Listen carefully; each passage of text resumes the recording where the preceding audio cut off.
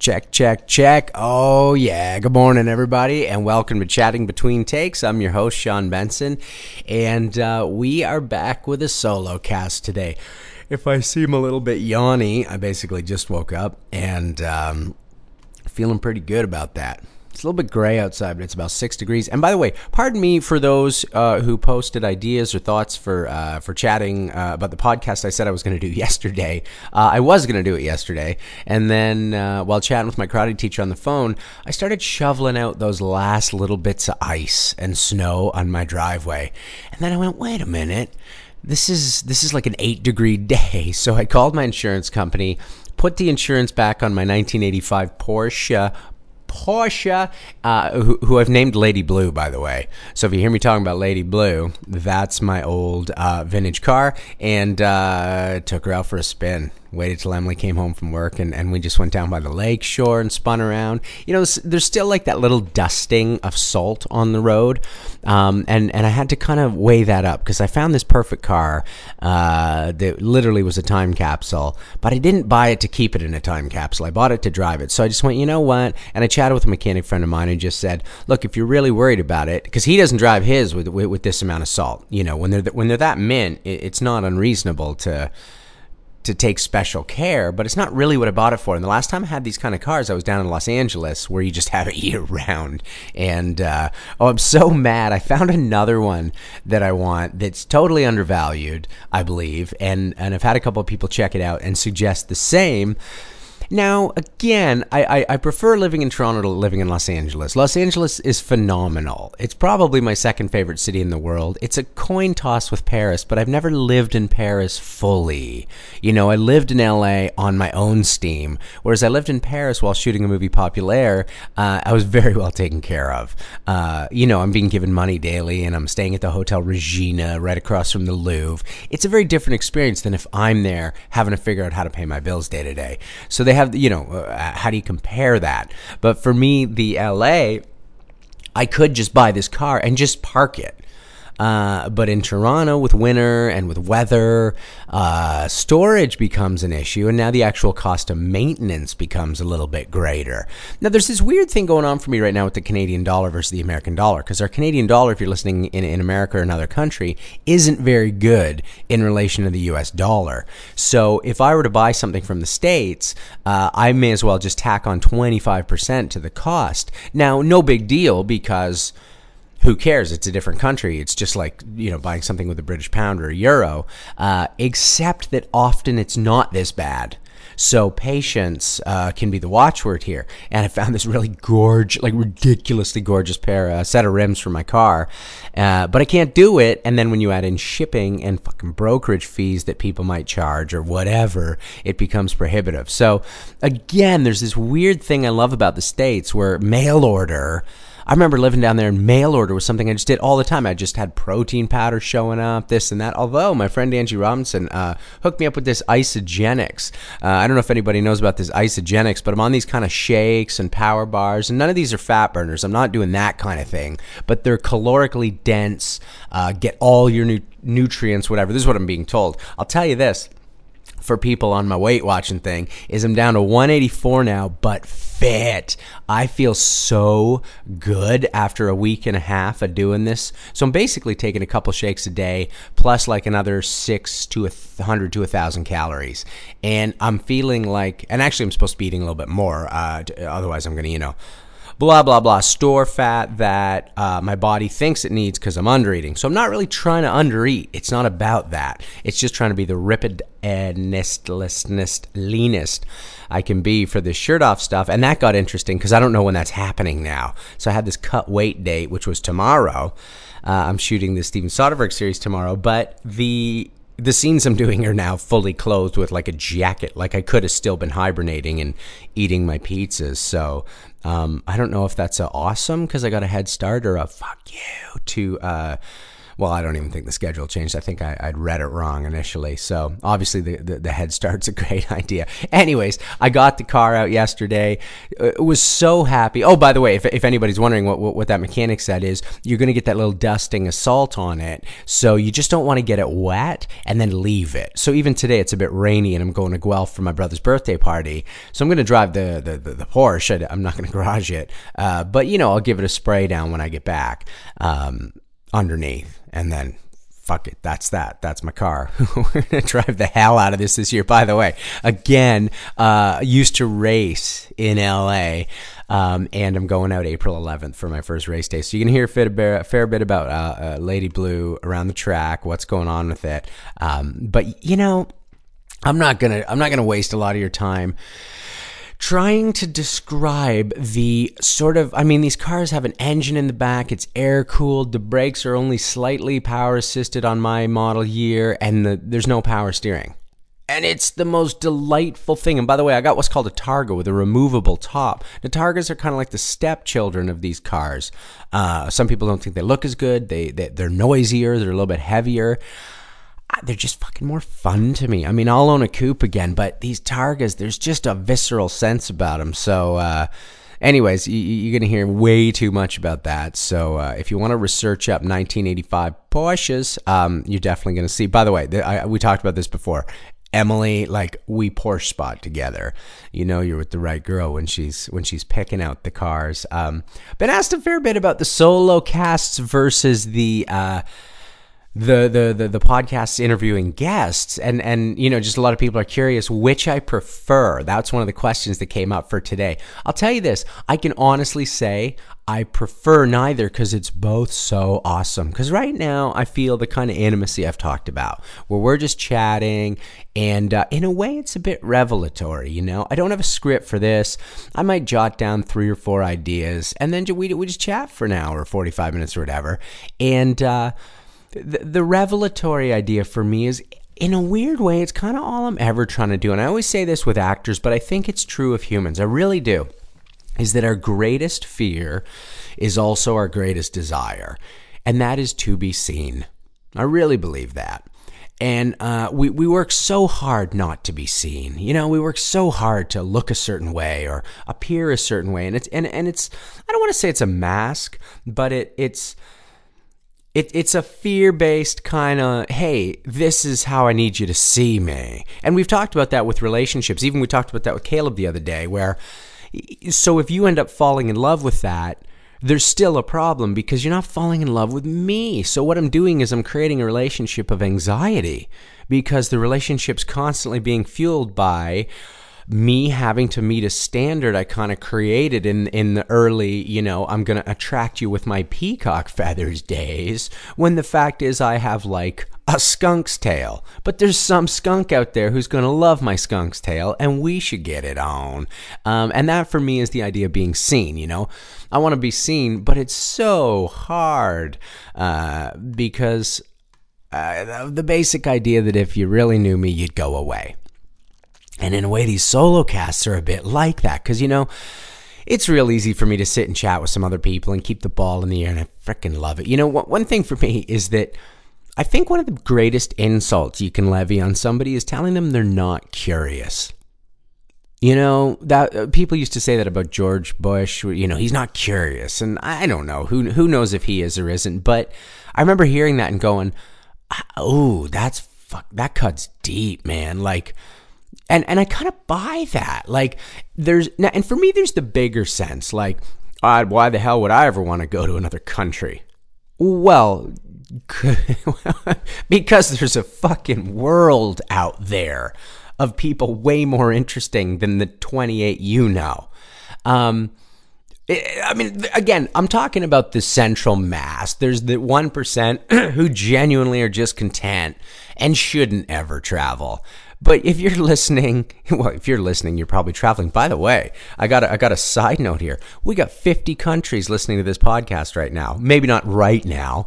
I'm blown away at the growth of this. We're into the thousands of listeners now, and 50 countries I tallied on the specs that I get for this thing. So blown away. And to everybody from other countries, konnichiwa, Guten Tag, hallo, wie geht's? Let's see, hola. I know hola and hello, bonjour. I think that's kind of it. Man, I got to learn some other languages if we're going to keep this thing going.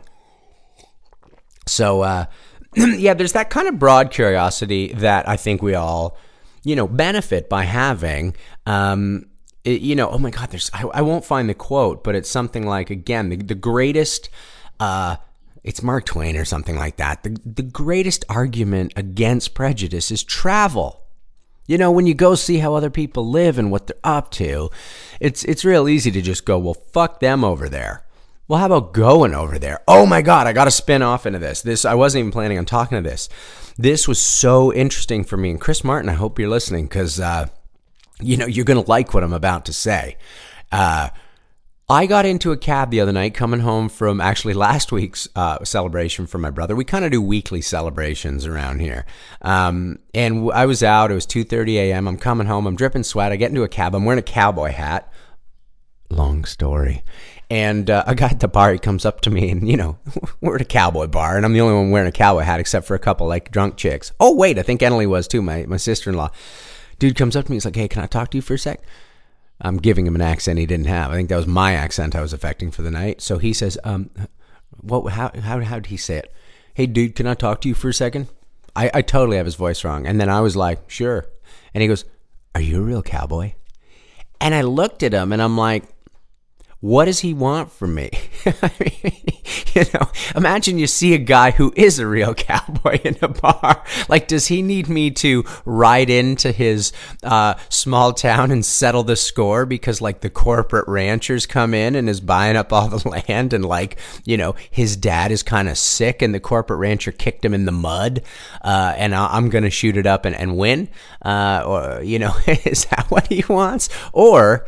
well, generally when a guy asks a guy, are you a real cowboy? It could go the other way. And we could be breaking backs with lassos. So I just looked at him and I said no, because I couldn't fulfill either. I wasn't going to be his samurai that night, and I wasn't going to be his sheath either. Oh, the coffee's kicking in. But so anyways, I'm in this cab going home and, the guy's driving me and he's chatting with his wife in some foreign language. And then when he's done, he turns really nicely and he goes, I can't do the accent. I have no idea how it sounded. I'm sorry. I was talking to my wife and I said, oh, where are you from? And he said, Afghanistan. And he was about 55. So I was like, well, wow. Like, you're from a really, interesting part of the world as far as I've read. And when'd you come here? And he said 95. And I said, well, so you were there like during the Russian invasion in the early 80s and you were there as the Taliban came in. You're there with the U.S. invading. What's the deal? And I'll tell you this. I'll just make it fairly brief. This guy, just a guy, very intelligent, by the way, when we were speaking. I mean, he knew lots. He was well read. He views the American presence in Afghanistan as liberators. He says he fled it in 95 when the Taliban started to show up. And he's like, anybody with half a brain could see the writing on the wall, is that it was going to become one of the worst places on earth. And he said literally the day the States went in, he could go back and forth now freely and happily. He said for the fact that Saddam wasn't involved in 9/11. Everybody knows that. And he goes, and obviously the States knew that, but they needed to get him out, and the region applauded. He also, and again, this is one guy's opinion, but we were having a long chat. It was a long cab ride. And then I asked, what about the lately, like what the fallout? He said, he goes back and the main city with 5 million people is wonderful. And I said, what about the danger? And you hear about these people getting shot or suicide bombers. He goes, this was this guy's answer. He goes back about half the year. He said, it's no different than Toronto, where you hear someone get shot at the Eaton Centre or in Scarborough. There's violence, but in a city of 5 million, it doesn't affect your daily journey. That blew my mind. That's not how I think of Afghanistan. And by the way, going back to curious, these are countries I want to go to. I want to go to Egypt. I want to go to Syria. I want to go to Afghanistan. I also don't want to put myself in a place where I'm going to get fucking beheaded. I don't know where that place is or isn't today. I'm not up on the travel advisories, and I'm not that specific with the news, but I'll tell you this. It was really beautiful for me to hear this guy describe what he considers to be not only an absolutely successful but life-changing and beautiful thing that the coalition from the U.S. did.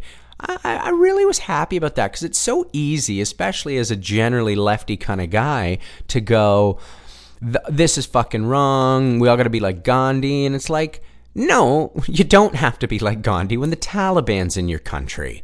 Sorry, like that's not Gandhi time, and Al-Qaeda, like that's the opposite, because, again, there's people out there who are actually, and I'm not about the fear thing. I just even posted a thing the other day about Stephen Harper, our prime minister, who's all about fear. Let's make you afraid so that I can put forward my political agenda. I hate that, but I am about fact, and the fact is there are these people who will do these things, and to me that's not the day to be Gandhi, and I think Gandhi was a pretty rad motherfucker. I'm just not sure Gandhi would have got the Taliban out of Afghanistan. So, and are they out? I don't know. But this guy can now go back and forth, visit his family, and has been able to ever since the States went in. So, and Canada too, by the way. So bravo on that one. At least from that guy's perspective. You know, it's so easy to paint that all with one brush.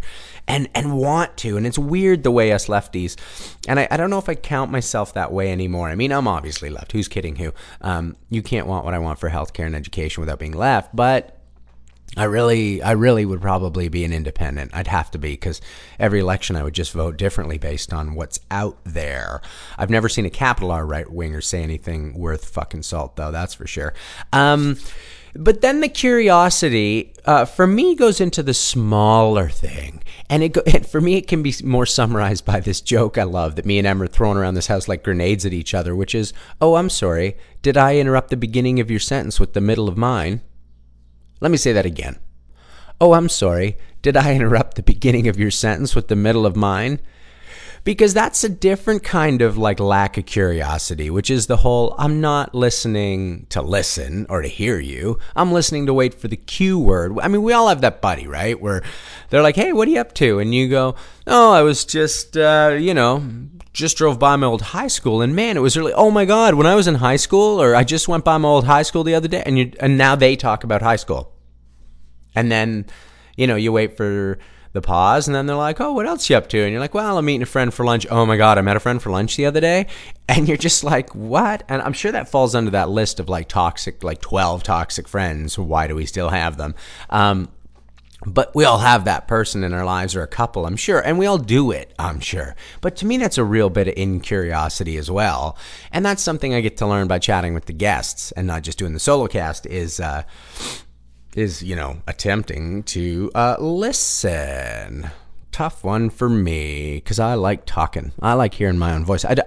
You don't set up a podcast for yourself, promote it globally, and put it out on Facebook every time you release a new episode and get the guests over, because you don't like the sound of your own voice or your own thoughts rattling around your head. And by the way, for the newer listeners, I live with my girlfriend, Emily, and she's been on the cast a couple times. And this podcast, I think, is actually bettering our relationship. A, I'm getting self-esteem and joy from it, so that helps, obviously.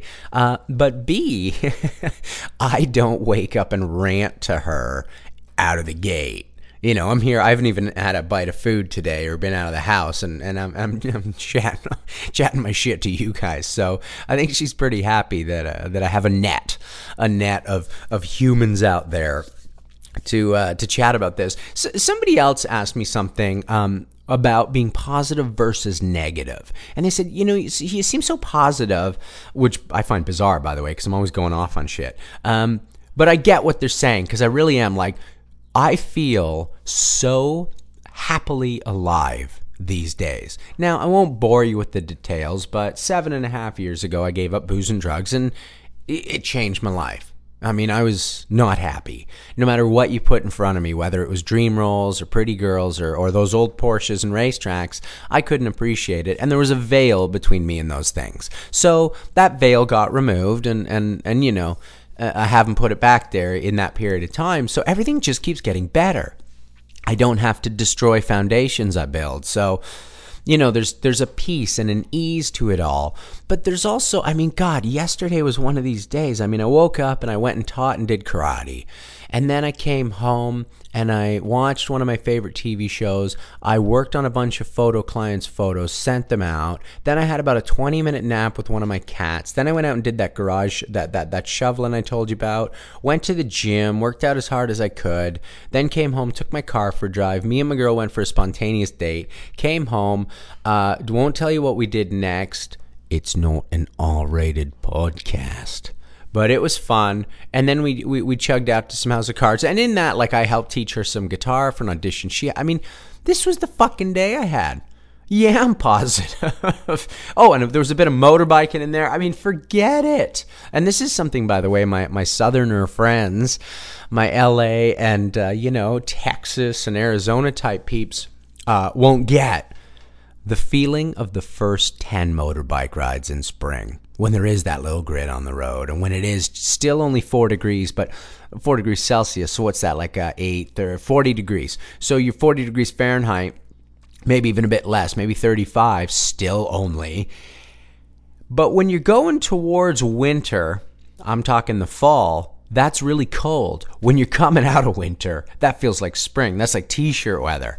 That's how you can spot the Canadian in winter who's down for pilot season in LA. They're the one in shorts when my LA friends are wearing toques. So anyways, if you don't know that feeling, that's the feeling of seasons. That's one of the major reasons why I actually prefer Toronto. If I had to vote, one of the reasons is seasons. I don't mind the winter. And by the way, I did my last motorbike ride for the fall season in January 7th. I was out on my motorbike this year.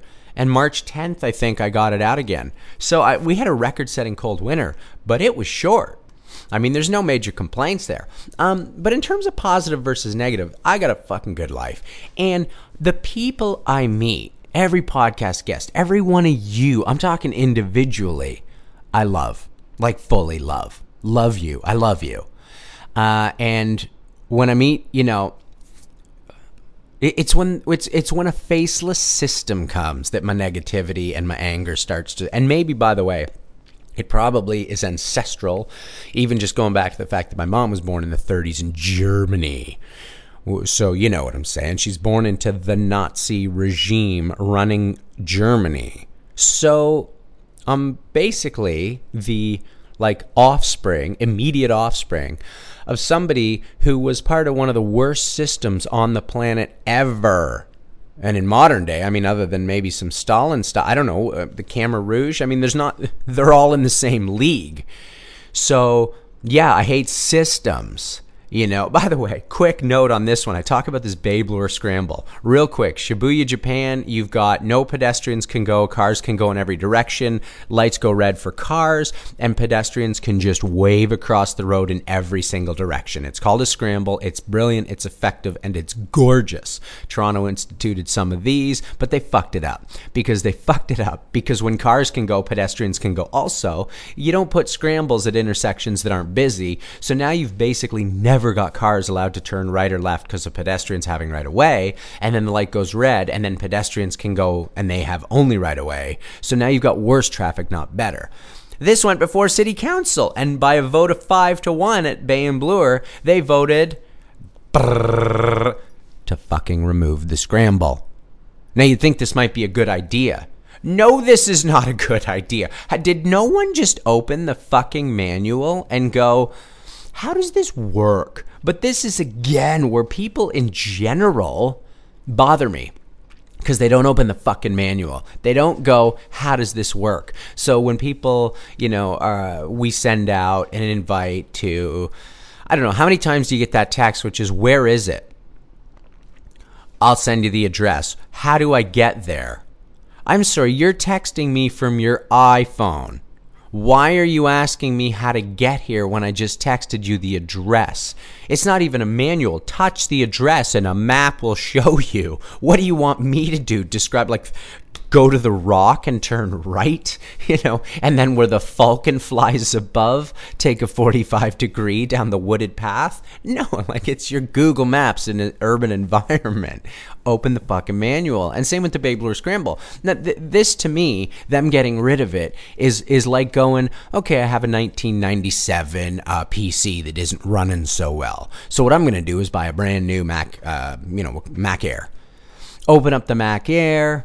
Never really learn how to use it. It doesn't have right click. How do I right click? Shut the computer. Go back to your 97 PC. That's how fucking dumb our city council is when it comes to the Babe Blue Scramble. So, positive about individuals, because I really believe that all of us are doing our best. And I'm talking first world. I'm sorry, I don't have any patience for ISIS. Those individuals are wrong. By the way, I'll tell you, other individuals. This is an interesting one. There's these two Nova Scotia guys who set a homeless man on fire. No joke, right? Let me look this up. Nova Scotia guys, that's on the east coast of Canada, homeless, fire. They just set a guy on fire. So, they pled, they just decided to douse him with gas. They plead guilty to murder. Yeah. Can I ask you a question? I'm not, by the way, I don't want to go terrorist on this shit, but, what the fuck? That's what happened to that guy in the cage, and we think ISIS are the worst people on the planet, and we should go to war to eradicate ISIS, right? Now, this is my capital punishment thing. Fuck these guys. You can't go around burning people to death. If that makes me eye for an eye in Old Testament, fine. You want to go take a homeless man. The guy's got I know there's drugs, but most homeless people have a bit of mental illness and have had a way fucking worse life than you. And you're going to burn that person to death?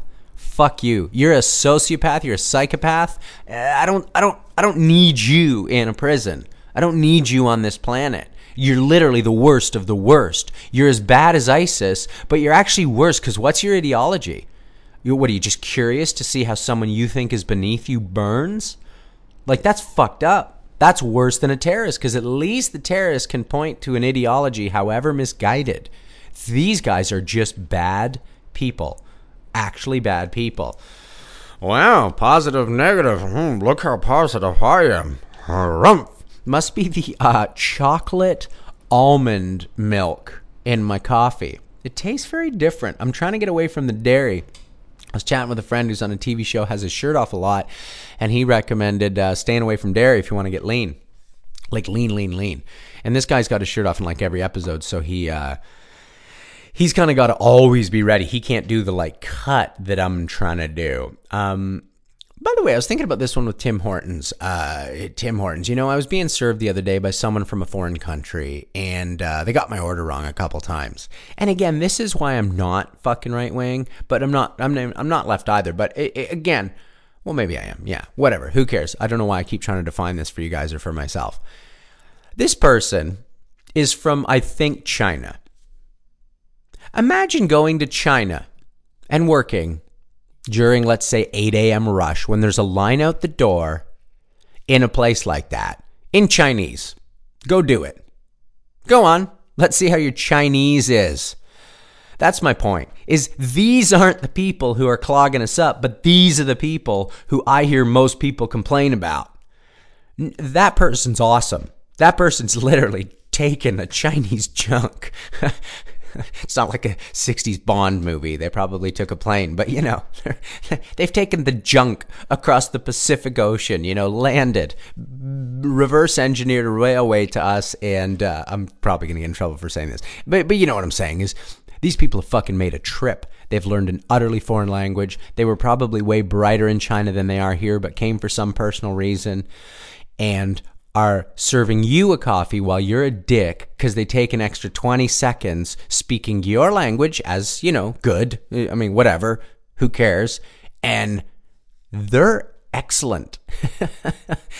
Who's not excellent is, your average person, and I go on about the driving, or who is just fucking lazy and has never taken that trip and has never learned another language and feels entitled and is still a shitty driver. Imagine how, now we're doing Asian shitty driver thing. I want to get away from the driving, so we're not blurring lines here. The point is, I was looking at some of these workers the other day going, you guys are fucking awesome. Like, God bless you, man. I'm so impressed with how much work it's taking you to work at Tim Hortons and how well you're doing it, all things considered. And this brings me, Emily and I were talking about this. Oh my God. I won't tell her stories about it. I'll just tell mine. So we went down to LA a couple weeks ago, as you know, and we stayed at the Bel Air Bay Club. This is a rich place. Now, not only that, but on the flight down, and this is such an awful thing to say, I kind of wanted to talk about this on International Women's Day in a weird way. It sounds like such an awful thing to talk about, but what I posted on Facebook was about my mom. My mom raised me and my brother with my dad, but my mom was the primary caregiver by far, making the meals and doing the laundry, and we had a housekeeper because both my parents worked. But generally speaking, again, my mom was more hands-on. It's definitely equaled out, and it equaled out once my brother and I got older. But at that young age, she was being mom. She also had a full-time professorship at the university. She was also publishing articles. She was also starting European exchange programs. She fought for equal pay to the point where we got to put a pool in our house because of the retroactive win back to the 60s because of how little women had been paid compared to men, blah, blah, blah. This is what my mom was doing. Needless to say, I'm very in love with, impressed by, and promote strong, talented, capable, excellent, loving women. I mean, and again, I might love all people, but let me tell you about two people I don't. I'm on the plane, and this, maybe 50, 55-year-old woman who's dressed very well. Income in that household is at least $200K, we'll say. She is standing at the bathroom door and just starts cranking on it. Just cranking on the bathroom door. And I kind of look, and there's, the sign that says push, and then there's the sign that says red equals occupied, green equals not occupied, and there's a big fucking spot with a red. So I turn to her, I go, the red means occupied. And she just kind of looks and shakes her head and rolls her eyes, turns to the other toilet, and kind of what about this one? What do you mean, what about this one? I just gave you the manual, so to speak, but you're fucking refusing to read it. I said, it's green. It's open. She grabs and starts yanking on the door. It says push. Now, I know there's the famous School for the Gifted cartoon where, the kid's pushing on the pole, and I get that, but this wasn't this woman. She was not School for the Gifted. This wasn't that her mind was figuring out physics and she couldn't, do the thing right in front of her. She yanked on the door, and I went, it says push. And then she kind of again, like life's so hard, and goes in, and I'm like, how did you get on this fucking plane? And my first thought, and pardon me, ladies, is you did not fucking earn the money for this ticket. Now, pardon, I'm just saying it. That was my thought. Now, this was reinforced because we're down at the Bel Air Bay Club, very rich people, and there's these two women about 60 years old. These women, I mean, this household income's $3 million, $5 million. They're dripping with jewelry, finery. Their clothes are lovely. And as they're standing in front, there's a thing that says decaf, calf, and then there's a little green button in the middle that says hot water. The woman walks over to the machine, stares at it for about a quarter of a second, and goes, "Where's the hot water? Where's the hot water?" And the other woman comes over, looks at it for less time, goes, "Where's the hot water?" Now, this kind of relates to my Tim Hortons thing. I'm looking as about 10 Guatemalan women, or Mexican or El Salvadorian, are busting ass behind the counter to make food for about 100 people that day. Those women can find the fucking water. Those women can find the water in foreign languages, and those women are making about $6 an hour. These women are just standing in front of a sign that says hot water, going, "Where's the hot water?" That is fucked up. So I walked up and I said, "It's that button right there. Go," and then go, "Where's the tea bags?" Now, problem is I fucking played into it. I shouldn't have told him where the hot water is. Here's where the inequality really gets to me. Again, those women did not earn the $5 million in that household. Now, I know that guys can be arrogant dicks, also rich men. I know rich guys can walk in and just fucking dump their shit or, ignore the maid or whatever, blah, blah, blah. And here's a big but they had the capability to earn the $5 million.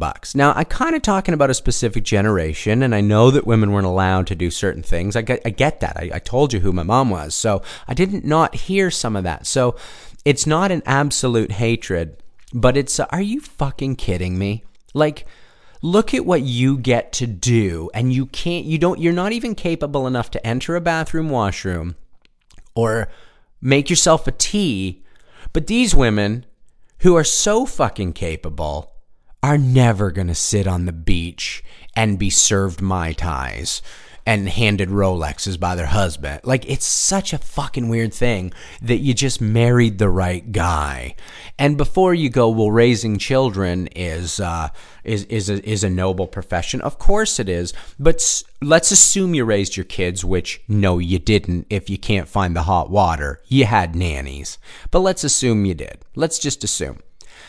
You still didn't raise them 100 times better than the woman who married a factory worker in the 60s and your household income was 60 to 80 grand back when that meant you could still buy a house in the Junction. So you raised a family at home, and you didn't raise it only 1/100th as good as the woman who didn't raise her kid, but there was $6 million in the home. Am I saying things are unequal? Yes. Is that a surprise? No. But when I'm watching such incompetence, and then somehow we're blaming immigrants. We're saying they're dragging countries down, or again. Yeah, there's the 20 seconds for the Chinese person who's like fucking 6 months to Canada to repeat your order back to you. I'd rather that than Emily and I was talking about it. She used to work at Tim Hortons, so it's a particularly angering point for her when you go, hey, could I get a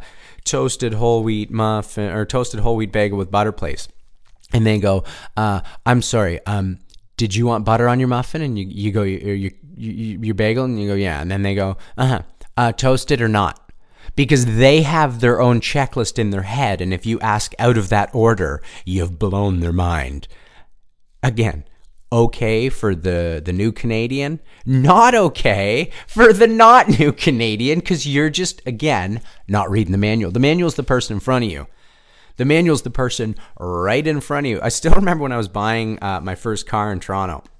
I came back and I didn't have a car for a while because I got so broke. And then I earned my way back to a car. So I was out shopping and I was looking at the Hyundai Accent and the Ford Focus and the Toyota Yaris and the Honda Fit and all these wonderful entry-level cars. They're really awesome cars. I mean, for all my Porsche talk, I love this modern wave of small-engine, nimble vehicles. Well, I always have. I had a Honda CRX SI too, which is one of the best cars I've ever driven. So I go to the guys and I go, listen, I'm looking for the Ford Focus SC. I'm not interested in the rim upgrade. I just want the AC. I want it in standard. What's my price out the door?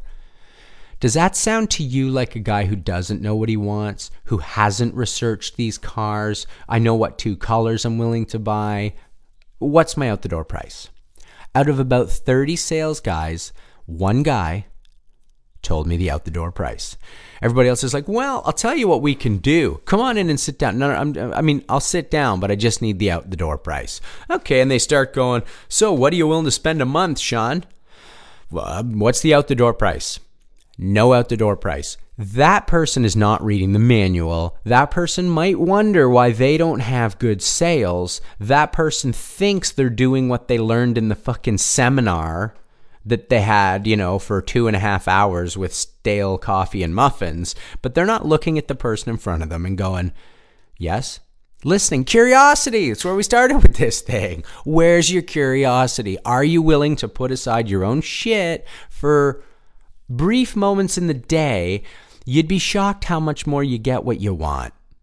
Because the guy who sold the car to me was a bit like me, actually. I only found it after. He was down on his luck. He worked in the oil industry, and I think it was part of the BP spill or whatever. And this isn't about the oil industry. He worked in Industry X, and he was on hard times. He lost his job.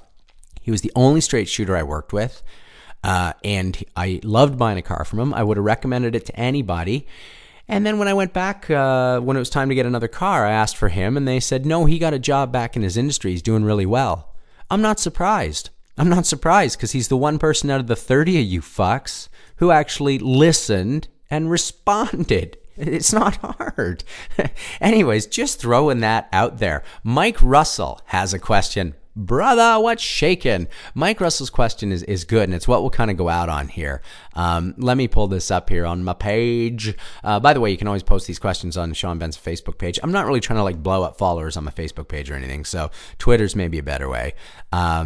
But he said, Shawnee B, I understand as an actor that you'll go through periods where you work a lot, capitals, and others where you don't work at all. Very true for me. What are the pros and or cons to the constant lifestyle gear shifting? You phrased this really well, Mike. It is a constant lifestyle gear shifting. It really is. Let me start with the cons. The cons I even felt this week when I blew, by mistake, I missed a lunch with a friend. And I find this happens about once every week and a half to 2 weeks where I'm apologizing to somebody. I try to put everything in my phone. I really do. But, you know, I made a commitment to myself when I was broke that I wasn't going to do the credit debt cycle where I make a lot of money and then I get into debt and then I believe that a lot of money is going to come.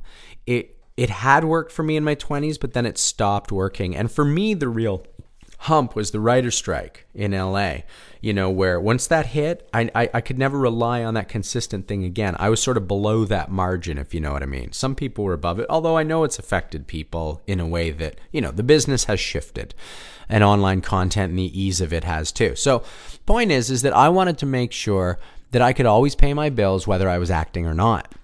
So I start, you know, I've talked about this, like, let's just do what I'm currently doing. I shoot headshots and portraits and posters. You know, I'm a professional photographer. I teach acting classes and I'll coach acting. So those are the things I'll do in between.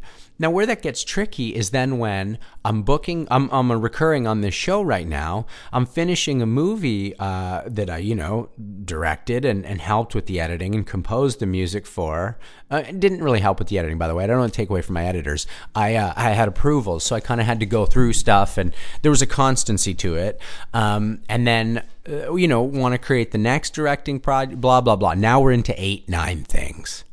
Doesn't include teaching karate, doesn't include all my own workouts, blah, blah, blah. But everybody's got their lives, I know, and I don't have kids. It's, some days I don't know what I'm doing for the next 3 days, like no idea. And then I'll look at my phone and I know something's wrong. I know that what I'm reading is not my schedule, but I can't for the life of me figure it out. So I'm combing through emails, I'm combing through texts, going, I know I'm supposed to be meeting someone this week, but I can't. And then I'll get another message, you have an audition tomorrow at 10 a.m. and here's the 10 pages. It can be really stressful and really hard. And the biggest thing for me, Mike, is that I don't always know how to take the day off. I mean a proper day off, like a day off. Today's a day off, but I have to read 4 scripts tonight for shooting tomorrow, and I'm doing a podcast. And I'm not trying to martyrdom myself. I love all the stuff I do. So let me seg into that. I don't know up from down sometimes. And, you know, I've sort of put on a pedestal the idea of a series lead. Now, I played 3 series leads, and it was wonderful, every one of them. But it wasn't as wonderful as what I'm doing now. And that's a hard thing for me to admit because now I'm directing film. I'm leads in films. I get to go do a guest lead. I get to go do a cameo. I get, you know, the number of dynamic interactions I have's far increased, actually. And not to slag off any one show, but pretty much every show by episode 9 of any season, you're kind of playing out some similar scenes, or you're this or you're that. It's part of what we like as a viewer, is certain things happen again. But even on the best shows, you know, they're happening. How many times do Walter White get mad at Jesse Pinkman and they kind of had the, you know, blah, blah, blah. And as good a show as that is, there's still even a repetition in there. So there's a numbing quality to that work, but you're going generally to the same place every day. That's about as consistent as it can get for an actor, and I do miss that kind of consistency. I really do. Also, financially, I don't know always what I'm going to earn or where the next thing's going to come. So that gear shifting, it can equal great windfall, and it can equal $0. So it's the old 7 years of getting grain in the Bible and putting it in the granary, and then 7 years of having to use it. And that's the hard part for me, is that, I'll save up money. I'm amortizing my own salary on purpose, but then when the month comes to use it, that's a good thing. I've been smart, I've prepared, and yeah, you got to go down and grab some canned goods from the stores, but I feel like that's a failure somehow. That I'm starting to get over, but that's a tough one. I will, the pros, forget it, man. I mean, I just described what I get to do. The number of people I get to interact with, the number of places I get to go. I mean, last year I actually couldn't do the trip Emily and I had planned, but other than the one over New Year's. So last year I got to go to Hawaii, to Sudbury, to Montreal, to Peru. I got to surf on the beach in Lima, and I got to go to Greece for a couple months. I mean, so the pros to me are pretty obvious. And by the way, I love all of it. I get to go to my studio and shoot headshots of some fucking actor who's dying and excited, like dying to be good and excited and growing their career and making the choice to get new headshots. That's a good meeting. That's a good day. And don't even talk to me about the teaching. Teaching's one of my favorite things on the planet to do. It really is. It feels special to me to be able to guide and offer what I didn't get from a lot of teachers, combining the best of what I did get from a lot of teachers. So I really love that question, Russell, because there are a lot of cons to it. The two major ones are scheduling. I'm always up my own ass with it, and money. I can't buy a house right now, but I could have bought a house 3 years ago if I'd known what I was going to make for the last 3 years. I wouldn't own it outright or anything like that, but I'd have been able to get a reasonable loan and put a reasonable down payment. But I don't know what I'm going to make this year, right? Like, I can't plan on it, and I can't go into debt in the way I used to. So as I'm quietly saving up for one of the biggest down payments or outright purchases ever, so I can't buy the Porsche. Woe is me. But you know what I'm saying? It's not expensive, the one I got my eyes on. Blah, blah, blah. It's the insecurity is legit, but it's also part of the joy. And every day I have to have, let's wind it up on this.